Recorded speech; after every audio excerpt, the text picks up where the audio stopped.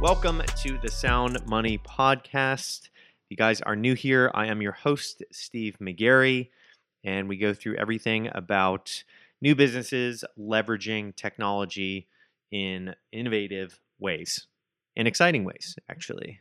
And if you guys are new to the show, welcome. If you're watching on YouTube, what's up? You can see me in person. You can see me sitting right here talking to the microphone. And if you're viewing or listening on iTunes, Spotify, how's it going? Good to have you. Good to have you here. So I spent this past weekend in LA at an event, and every time I go there, it's like literally the most sprawling city where you can open up your phone, open up Uber or Lyft or whatever app you're using, and it's like 45 minutes to the next place, wherever you're going. It's craziness. Absolute craziness. So what I want to go over today quickly is about risk versus reward. So one of the things that we talked about when I was in LA this weekend was actually the risk and reward profiles of different assets. And this is a really fun subject for me, specifically because I only invest in alternative assets.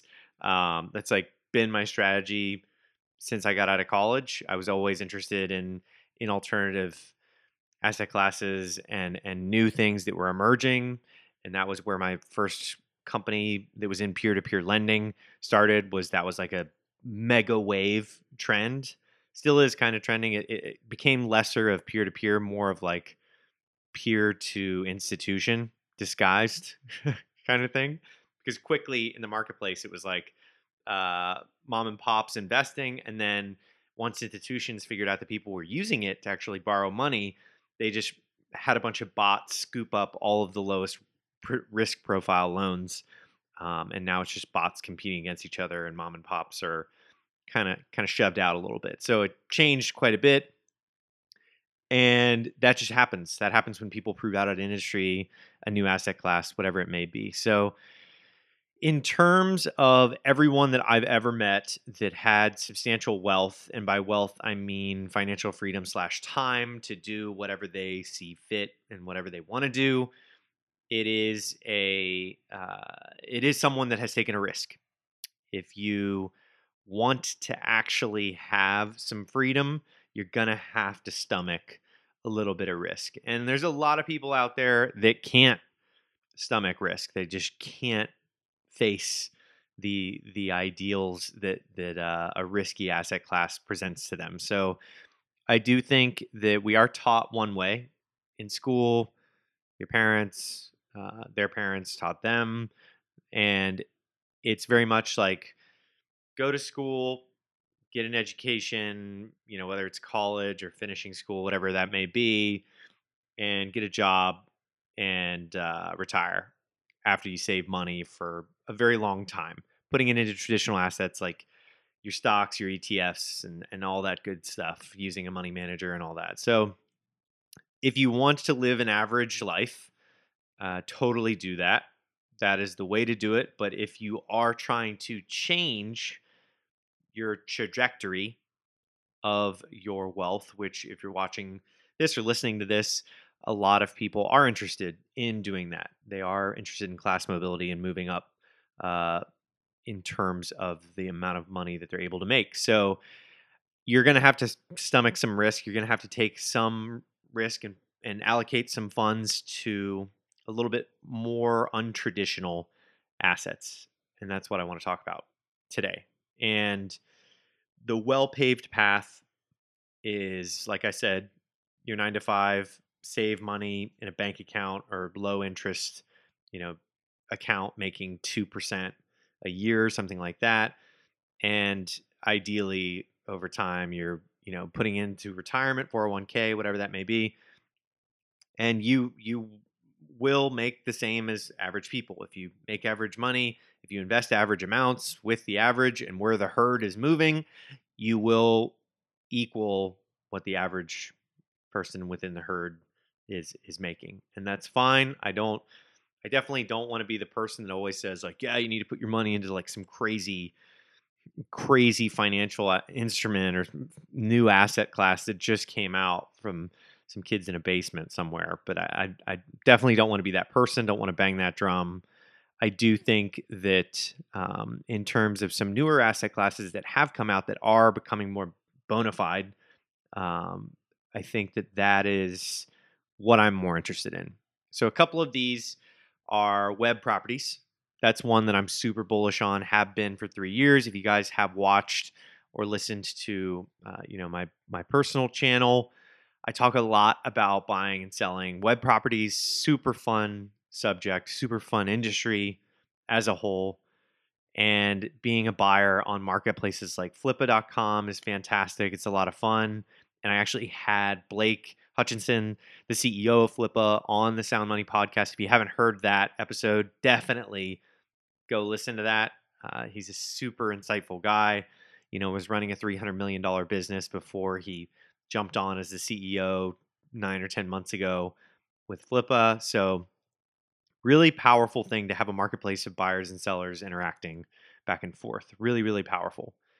And I think that in terms of that asset class becoming very much more mainstream, I think we're probably about 2 or 3 years out from like average Wall Street type investors moving money towards these larger web properties and having portfolios. I think that it's coming in the near future. So that's definitely an alternative asset class. There is a high risk to that, because you're literally that is a peer-to-peer concept, just like I was talking about with the lending piece in 2014 when I started that business. Literally, this is the same kind of thing, except you're doing peer-to-peer transaction with a business that you're acquiring, and you don't need $100,000 to get into that.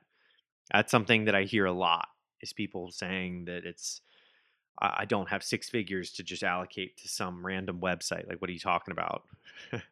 Stop giving me advice.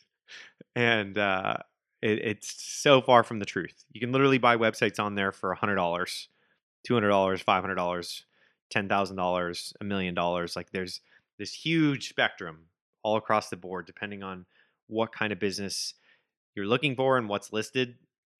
It's based on an auction model, so it goes every 30 days. And what they're working on is leaving it on there in perpetuity until the seller actually sells it.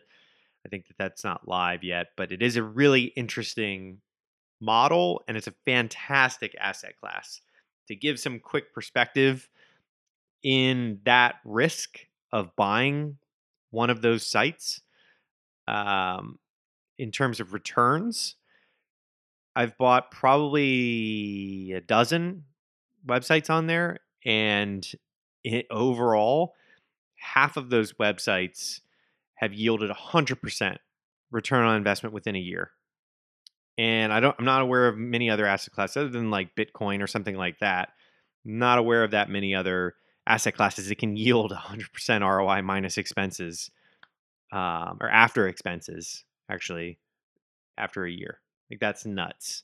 And I think that there's something to be said about being able to acknowledge when I said half, the other half have not yielded a solid return yet. So you have to realize that those half made up for the other half, and that's the risk. Long term, it's great. Short term, not so good. But you have to always allocate things into risky assets that you're willing to lose. Can't just, you know, refinance your house and put it into something that you don't even know what it is. That's not what we're talking about here. We're talking about a lot of data that's publicly available and looking into it deeper, de-risking and making yourself comfortable before you make any sort of investments. Always, no matter what. So, once again, if you are interested in doing that, like wealth creation, first and foremost, you have to get comfortable with risk. High risk, high reward. There are no low risk, high reward opportunities out there. If there are, people are probably trying to scam you. Like, people are probably trying to take your money, and don't trust that. If it looks like a duck, talks like a duck, and walks like a duck, it's a duck. I've learned that over the years. and no one's going to just bend over backwards to make sure that you're making out better than they are. Everybody's hustling. Everybody's always trying to push some sort of, um, you know, agenda, in my experience. And I know that that's like a cynical way of looking at it and a little bit of a worst case scenario approach, but that's the best way to do it. Is how I've learned. Always look at it as worst case scenario. And when I'm going into buying a new asset or investing in a new asset, if I always ask myself, if I lose all this money that I'm putting into this one asset, how long until my other assets can cover that? That's definitely a priority. So, quickly to define what is an alternative investment. An alternative investment is a financial asset that does not fall into one of the conventional investment categories. Conventional categories include stocks, bonds, and cash. Most alternative investment assets are held by institutional investors or accredited high net worth individuals because of their complex nature, lack of regulation, and degree of risk. So, that's not true. That is, on Investopedia, and people say I've made an episode on this. Accredited investors, they know what they're doing. They have access to all of these high yielding, high risk assets. Non accredited investors, we need to protect them. We cannot give them access to these types of things. And in reality, that's the way that you move classes. That's your class mobility ticket, is these high risk opportunities. And even if you put a small amount of money into them that you can afford to lose, you have a shot. And that cap on top, to say, like, if you don't have, I think it was like 250,000 as a household income and you don't have a million in net worth, you're capped off. So with web properties like Flippa, there's no accreditation needed. You don't need to have anything like that. And also with things like Bitcoin and cryptocurrency, another alternative asset class, don't need any accreditation there. That's available to everyone all over the entire world. And there's a lot of alternative assets out there that are not following those guidelines of the actual accreditation versus non-accredited investors. So I just wanted to point out that in terms of education, always use as much publicly available data as you possibly can. Make sure that you understand what you're putting your money into. Make sure that it's money that you are comfortable losing. Don't go out there, take out a loan, or put things on credit cards. And it's just, yeah, it's super, super sketchy to do that. Don't do that. Not financial advice, but don't do that. The basics of an alternative investment. Many alternative investments have high minimum investments and fee structures, especially when compared to mutual funds and exchange traded funds, ETFs. These investments have less opportunity to publish verifiable performance data and advertise to potential investors. Although alternative assets may have high initial minimums and upfront investment fees, transaction costs are lower than those of conventional assets due to the lower levels of turnover. Most alternative assets are fairly illiquid, especially compared to conventional counterparts. So, for example, with your web properties that you're purchasing that I was just talking about through a broker or through a marketplace or something like that, they are relatively illiquid. Like, you have to actually republish them or repost them on these platforms to sell them. So it's not going to actually be, immediate. But on the other end, you have something like Bitcoin and crypto where it's just super liquid. Like, the Bitcoin market is extremely liquid. So that's not true for all alternative asset classes. That's a bucket statement, which is interesting. And I'm not just bashing Investopedia's definition here, by the way, for everybody listening. I'm going through the article or the definition, not article, and just trying to flush out exactly what the traditional mindset is of what an alternative asset and investment it means, and what a traditional investor looks at as an alternative investment, and then the reality of what I've experienced So, key takeaways: an alternative investment is a financial asset that does not fall into one of the conventional equity, income, cash categories. I already went over that. Private equity or venture capital, hedge funds, real property, commodities, and tangible assets are all examples of alternative investments. Most alternative investments are unregulated by the SEC. So, this is the one that I really wanted to bring up here. And the Securities Exchange Commission is definitely always looking into alternative asset classes. Like, for example, with crypto that I talk about a lot on the podcast, it's a constant revolving door of word about regulation. They don't want to stifle regulation, but at the same time, they want to make sure that mom and pops aren't refinancing their house and dumping it all into a random cryptocurrency project that isn't one of the top two or three projects out there. Like, they're just trying to make sure that everybody isn't losing their money, quote unquote, losing their money, protecting. And I'm not going to go down the rabbit hole of the SEC, but I will say that it is very dangerous to regulate things too early on. And I'm sure that they're aware of that. They're very smart, and they know what they're doing. But I do think that in terms of things like blockchains and stuff like that, they probably don't know as much. I'm hoping that they hire people that know a little bit more, but you know, another conversation for a different day. While traditionally for institutional investors and accredited investors, alternative investments have become feasible to retail investors via alt funds, ETFs, and mutual funds that build portfolio of alternative assets. A good example of this is a exchange called Gemini is building or they already have it. It's called the Cryptoverse, and not to keep talking about crypto over and over again, but they are building out this bucket of all of these different digital assets into one, and you can put it in there almost like an index fund for the cryptocurrency space, which is quite brilliant. You can ride the wave of bull markets all together. You don't have to just have it in one token or one chain or whatever you think is the best one. You can just do an entire basket of all of them. So that's kind of what they're doing in the alternative space. And they're saying that it has become more feasible for retail investors, meaning the mom and pops, which I agree with to a certain extent. There are people out there that are trying to help mom and pops invest in alternative assets for sure, including myself. So I think it's super important.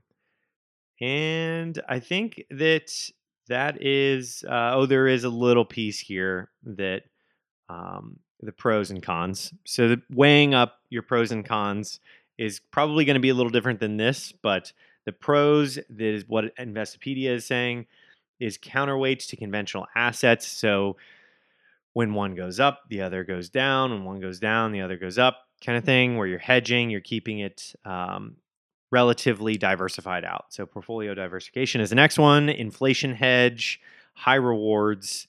So high risk, high rewards. And I think that the biggest one is probably the portfolio diversification and counterweight, because you're just trying to make sure everything's balanced. And if you're not in high risk assets, if everything else in your portfolio goes down, then you don't have anything like that's uncorrelated and just dragging the returns up to even it out. So that's where a lot of the traditional investors are moving, where they say, all right, if all these stocks, equities in my portfolio are going down, where is the next asset that has already hit the floor, and where can I put more money to stabilize if all of my stocks go down or all of my portfolio goes down? And that's when alternative asset classes come in to the picture. And that's how everyone should operate in every part of their life. They should always be hedging against any sort of financial risks. Cons: difficult to value, illiquid, unregulated, high risk. So I agree, high risk. I agree, sort of illiquid for some. That's a blanket statement, though, that they're like all illiquid, because they're not. The unregulated piece, I agree with that. It is very much wild, wild west. Usually when you're in early in an alternative asset class that just came out, you are rewarded for doing so. And difficult to value, I agree there to a certain extent, but the market can really dictate the value. For example, when you're buying like a web property or Amazon FBA store or an e-commerce store, or something, like an application, mobile application, the market has kind of already set certain prices based on monthly revenue and annual revenue, very similar to how private equity works and things like that, and how you value your company when you're doing a fundraise. It's very similar to that, except growth rate isn't really applied to it as much from what I've seen. It's usually just, this is how much the company profits every month. This is the cash flow gross. This is profit net. And you just multiply that by 20. Usually 20 to 25 is like the gold standard. And then if you can find the gems hidden, then you can get it for 15, maybe 10x the monthly multiple, 10 times the monthly revenue. I think those are the gold mines, because then you have your return on investment within a year, maybe year and a half, if you have some expenses or you're doing some growth to it. But I think it's definitely high risk. The illiquid part, there's a lot of secondary exchanges for a lot of different alternative assets. So that one's a little questionable. Depends. It always depends. That's always the answer. The best answer to many questions is it depends. And that's pretty much it. I think that this is a really boiled down version of the pros and cons, but this is kind of a high level, which I somewhat agree with for some asset classes. Not all of them are the same. So blanket simplified one word answers like illiquid doesn't really do anything for me. Doesn't justify it. So that's it for this episode. I know that this was very high level about risk and reward and the importance of taking risks and the importance of knowing that if you want wealth, don't do what everyone else is doing. You have to go off from the herd. If you want to be like everybody else, follow everybody else. If you want to actually build some wealth, you have to do your own path. You have to do something different than everyone else. And that's when these alternative asset classes come into the picture. And if you guys have any questions, feel free to DM me on Instagram. I know a lot of you guys have been, and with any questions. And that is it for this episode of Sound Money. Hope to see you guys on the next one. Thanks so much for listening to today's episode of the Sound Money Podcast with your host, me, Steve McGarry. If you guys want to learn more about all of our previous episodes and our upcoming episodes, be sure to subscribe to us on YouTube and iTunes and Spotify. We are trying to get the word out there, so feel free to share the Sound Money Podcast as well as like us on iTunes. Leave us a review if you feel so compelled to do so. And join us next week on the next episode, because we're going to be talking about some really exciting new technologies on next week's episode. And I want you to think about how these technologies from today's episode could apply to the workplace that you are currently in. And that is it. Thank you so much for tuning in, and I will see you next time.